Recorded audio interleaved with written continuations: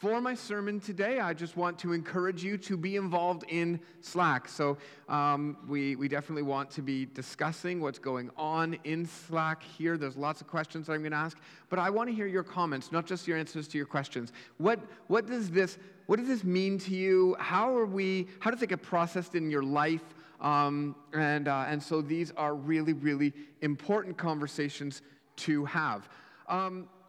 This is our third sermon on our Vision series. So if you want to go back, you can go back on YouTube. The sermons are all there if you didn't get 1 and 2. They're really, really good. But this is the third one. And so today, I really want to bleed my heart about how God is molding us and shaping us. Our vision is we, as Promise Church, are a community that's united, and we talked about being united, to show that God is with us. So last week we talked about how we show through our Promise grants and our community barbecues. We show that God is with us, making everything right. So we're a community united to show God with us, making everything right. The amount of times that I've spoken to somebody, both Christian and non-Christian, and had to field this type of question has been unbelievable to me. Here's the question I get. What on earth is God doing? What on earth is God doing? It sometimes comes out like this. God, what are you doing in my life? Or God, why is this happening to me? Or maybe it comes out like this. God, where are you? Where are you? Why can't I see what you're doing? These questions are coming up all the time. And if we're not ready for it, I find that I can find myself flat-footed. I might be in the wrong context. I might not have my pastor hat on.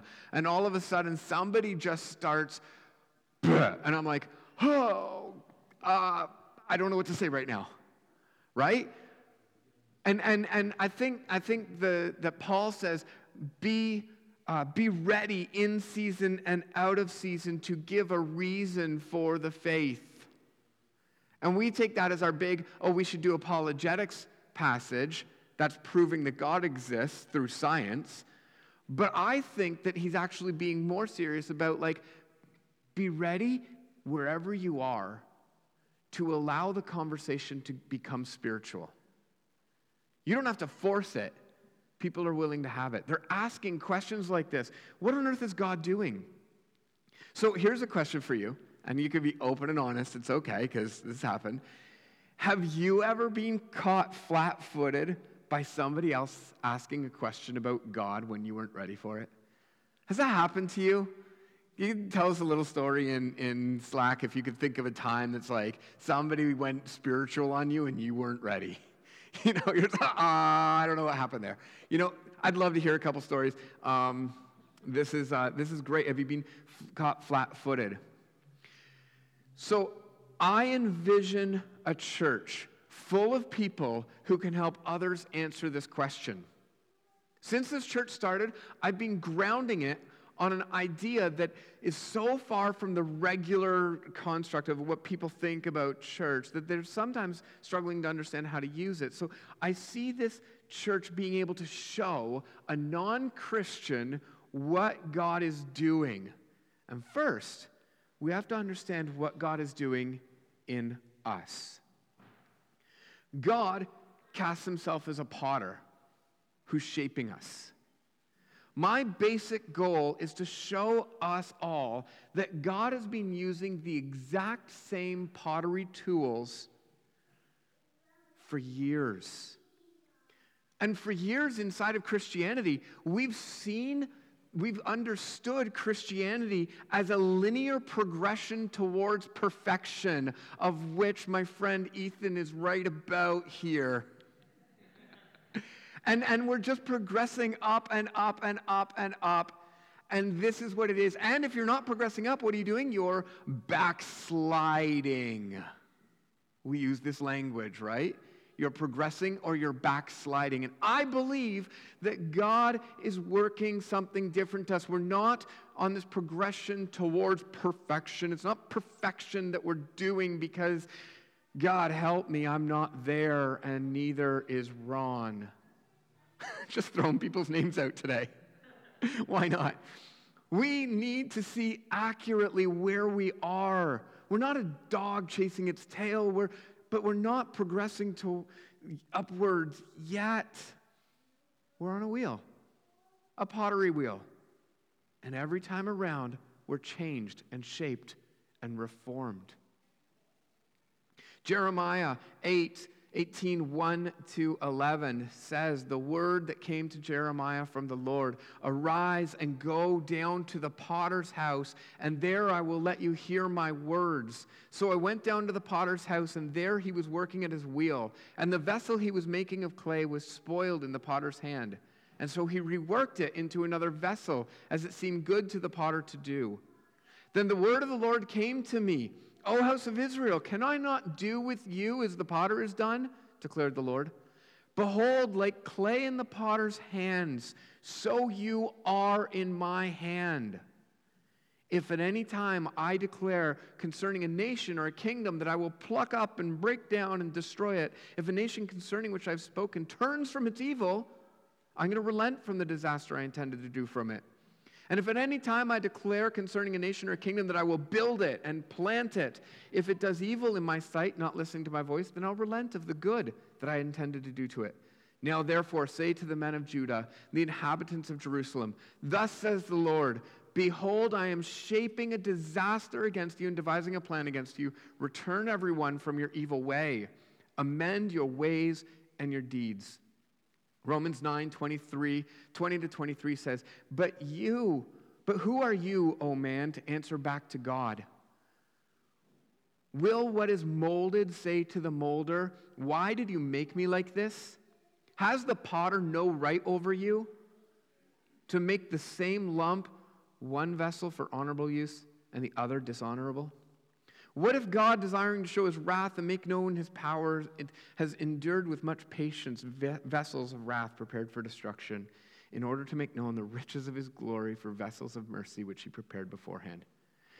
Our post-enlightenment conceit suggests that we're progressing upward as though under our own effort.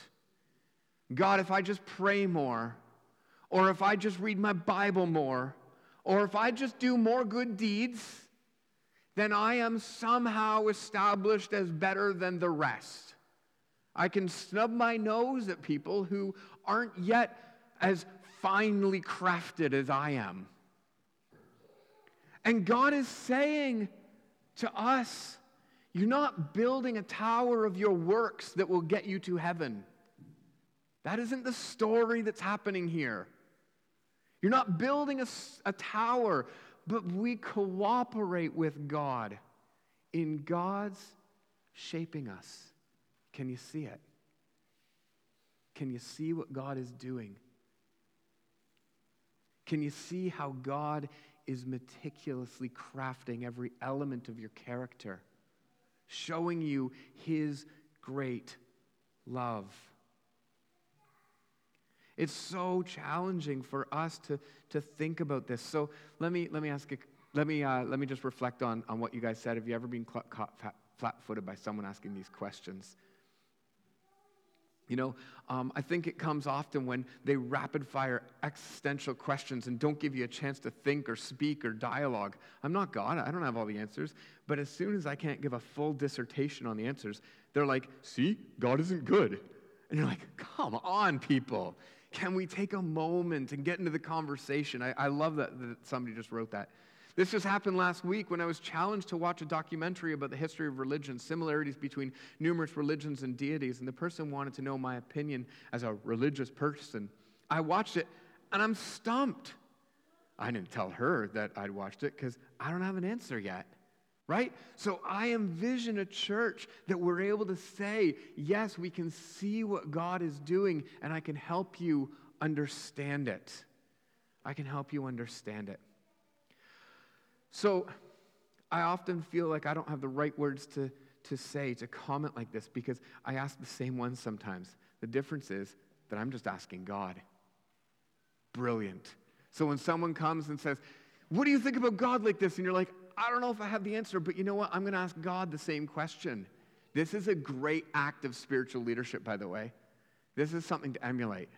When God says, okay, here's the question, and the person's asking me, and I help the person deflect it to God. Oh, I don't know the answer to that, but God's got the answer. So what a great approach. This is how we're, sometimes we get caught flat-footed, but God's doing it. Okay, so I have a Slack question for us. Why do you think God is molding us at all? Why is God molding us at all? See, God is the potter shaping our lives, and he's using 5 main tools to shape us.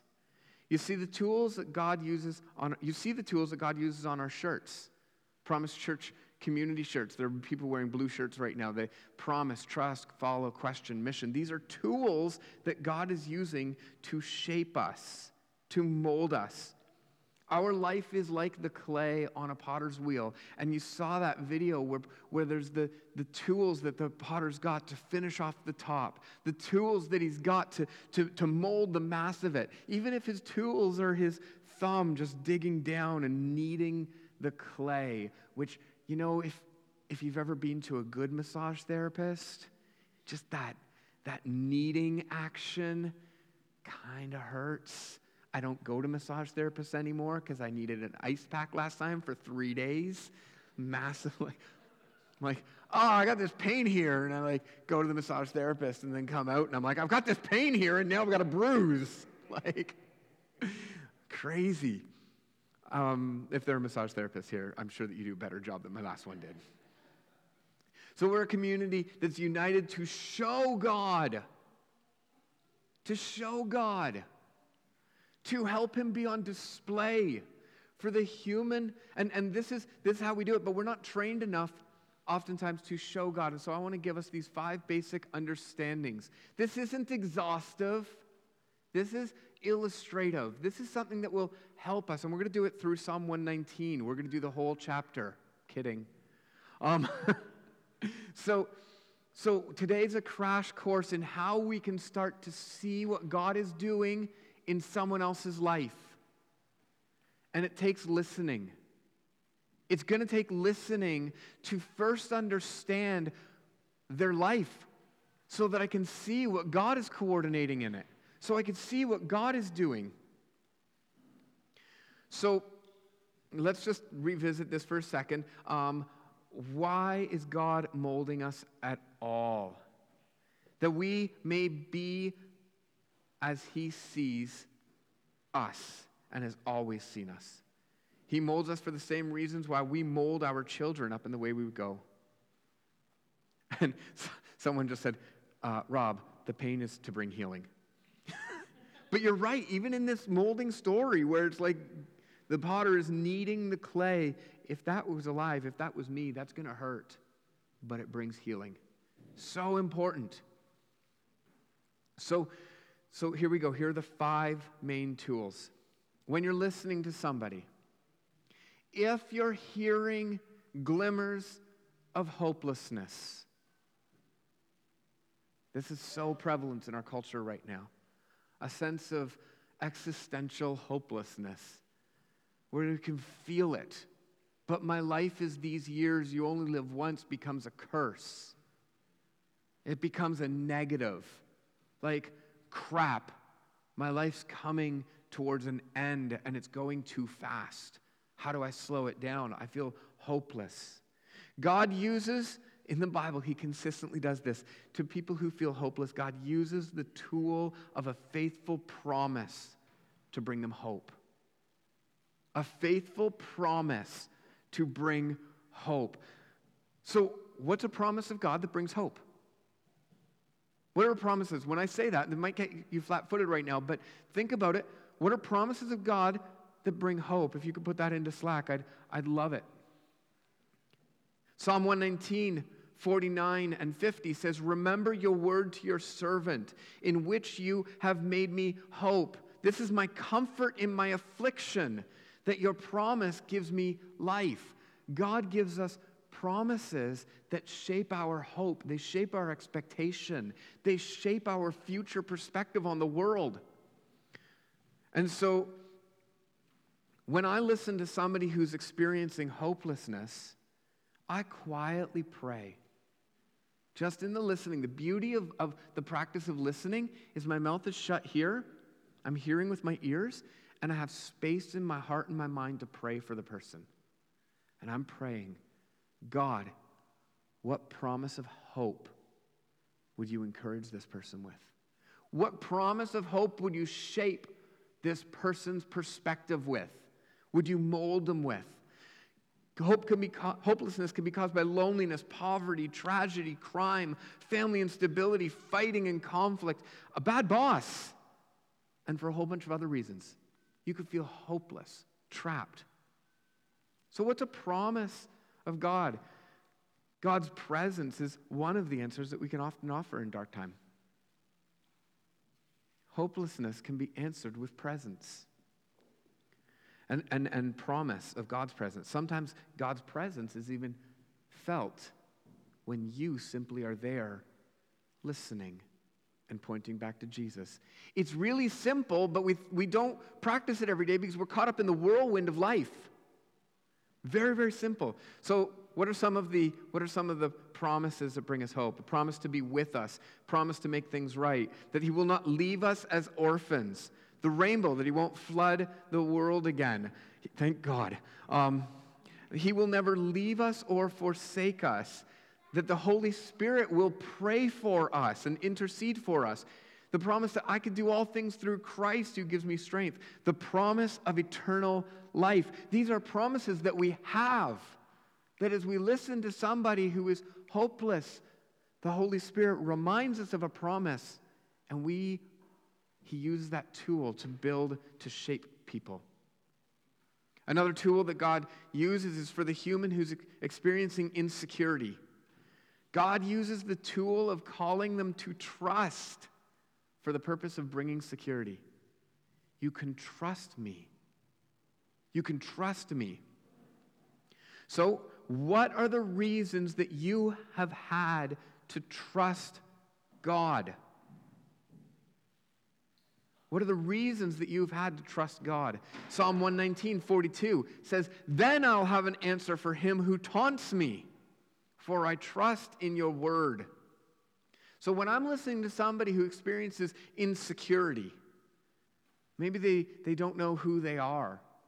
Maybe they feel like a lesser person. Maybe they don't know what to do with their life. Maybe they don't know, what their worth is.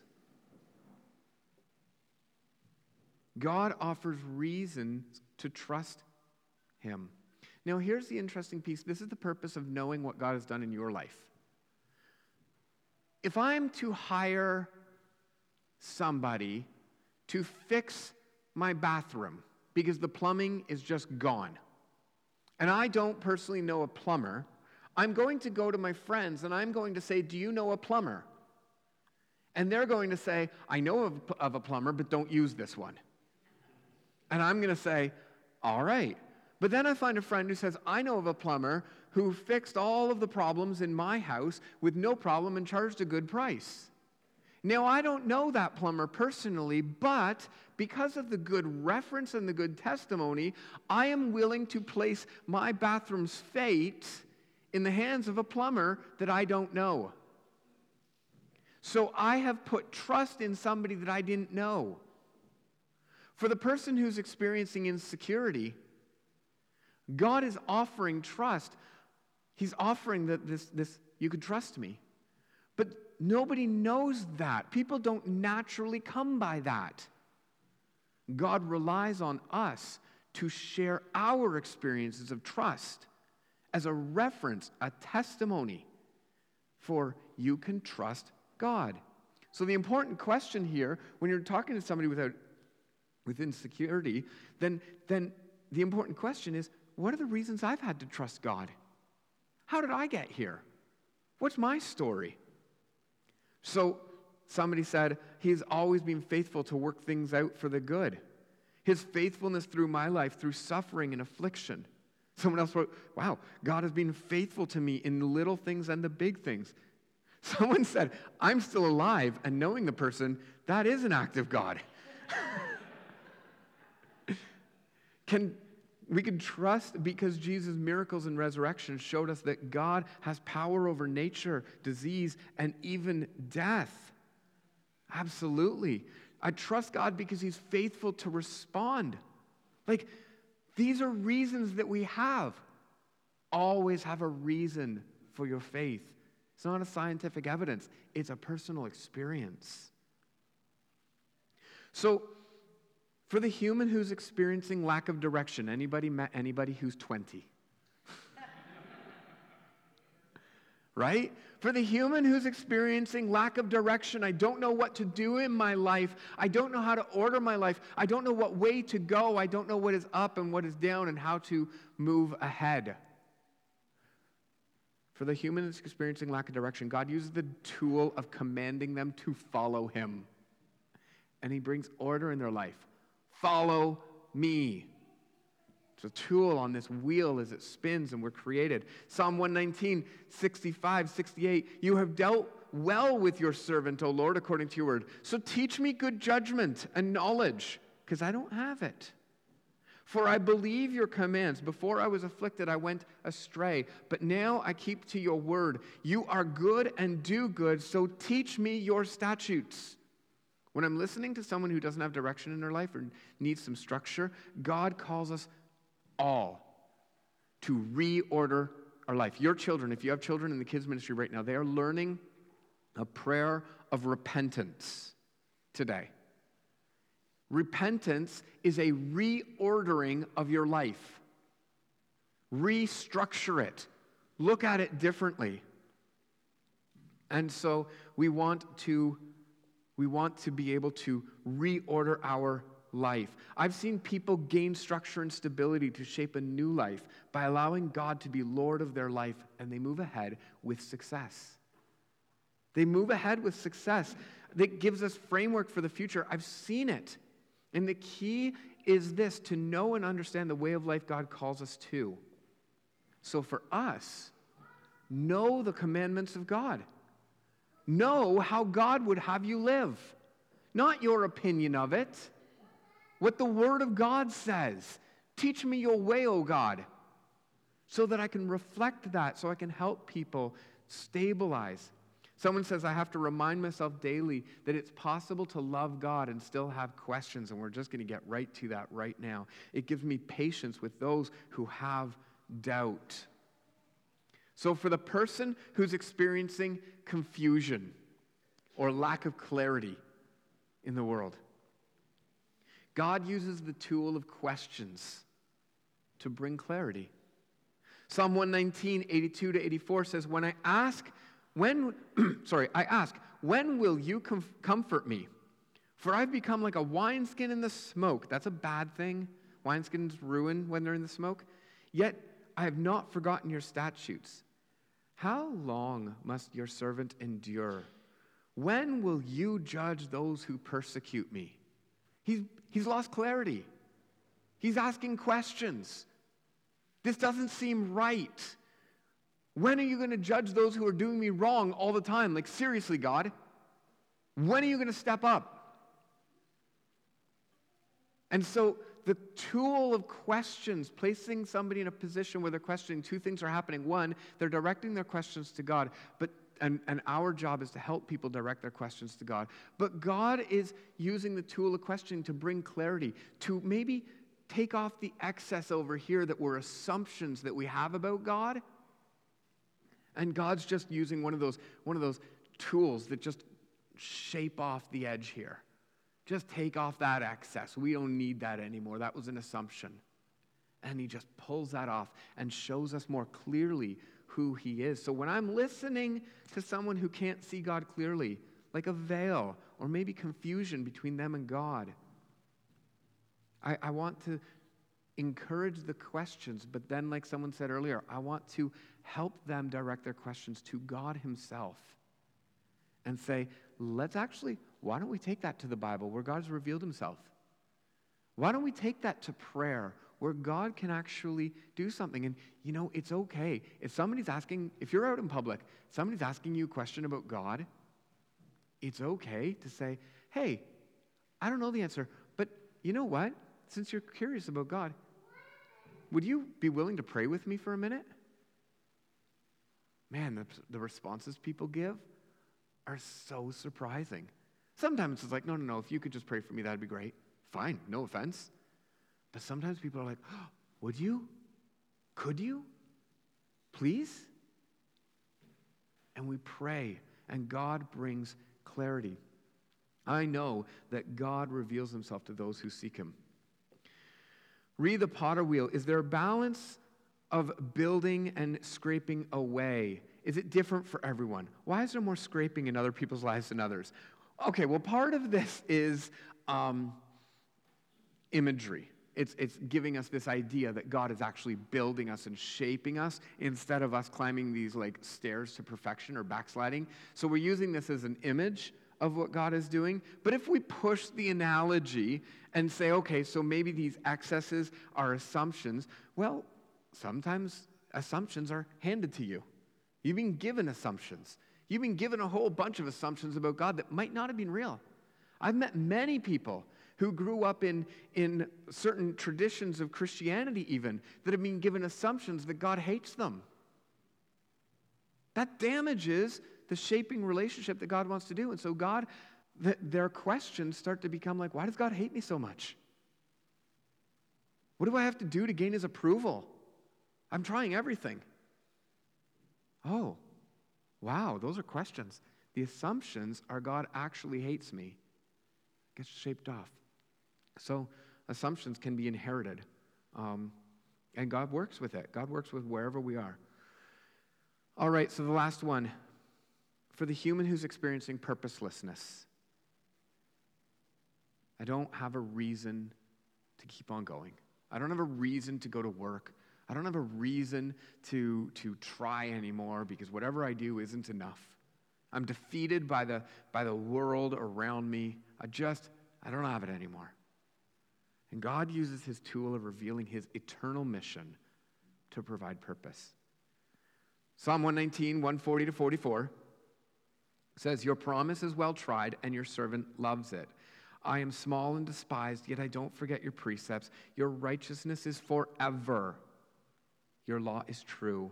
Trouble and anguish have found me out, but your commandments are my delight. Your testimonies are righteous forever. What the psalmist is doing here is he's linking his purpose to the eternal, enduring presence of God.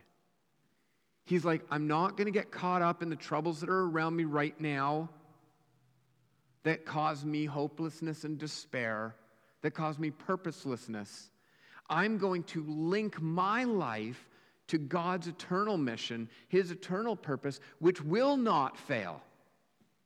Your testimonies are righteous forever. So when I'm talking to someone who's questioning their purpose in life, I remind people of scriptures of God's mission, inviting us to join him. I'm reminded of the eternal purpose of mankind, to know God, to glorify him, and to join in his mission. I want us to be a church that has a simple image of God. Not like, oh, God is simple, but a simple image of what God's doing. A potter with a wheel shaping people. It's a long process. So now I'm able to have patience when the person sitting next to me in the pew isn't conforming as fast as I want.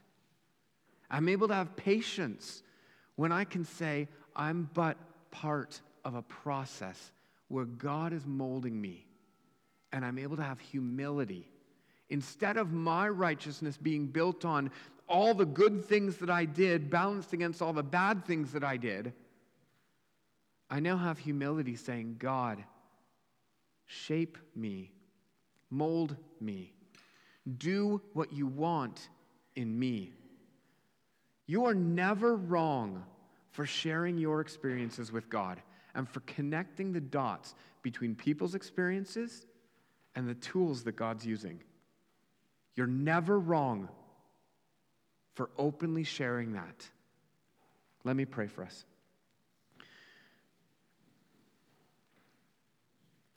God, I pray that you would work in us. Jesus, I pray that you would mold us and shape us. And Jesus, I pray that we would be willing to receive your correction, your molding. I pray that we would be willing to be moldable, that our hearts would not become hardened to the work of your Spirit, but that we would be people who would listen. And through these spiritual practices that we practice consistently, God, I pray that those things would keep our hearts soft so that we can know you and you can be seen by us. God, help us communicate to others. Our vision is to show people that God's with us, making all things right. Help us communicate to others how God is working in their life. And so, Jesus, I pray that you would bless this congregation. Give us rest as we know that you're working in us and you're going to carry on to completion your work. In Jesus' name, amen.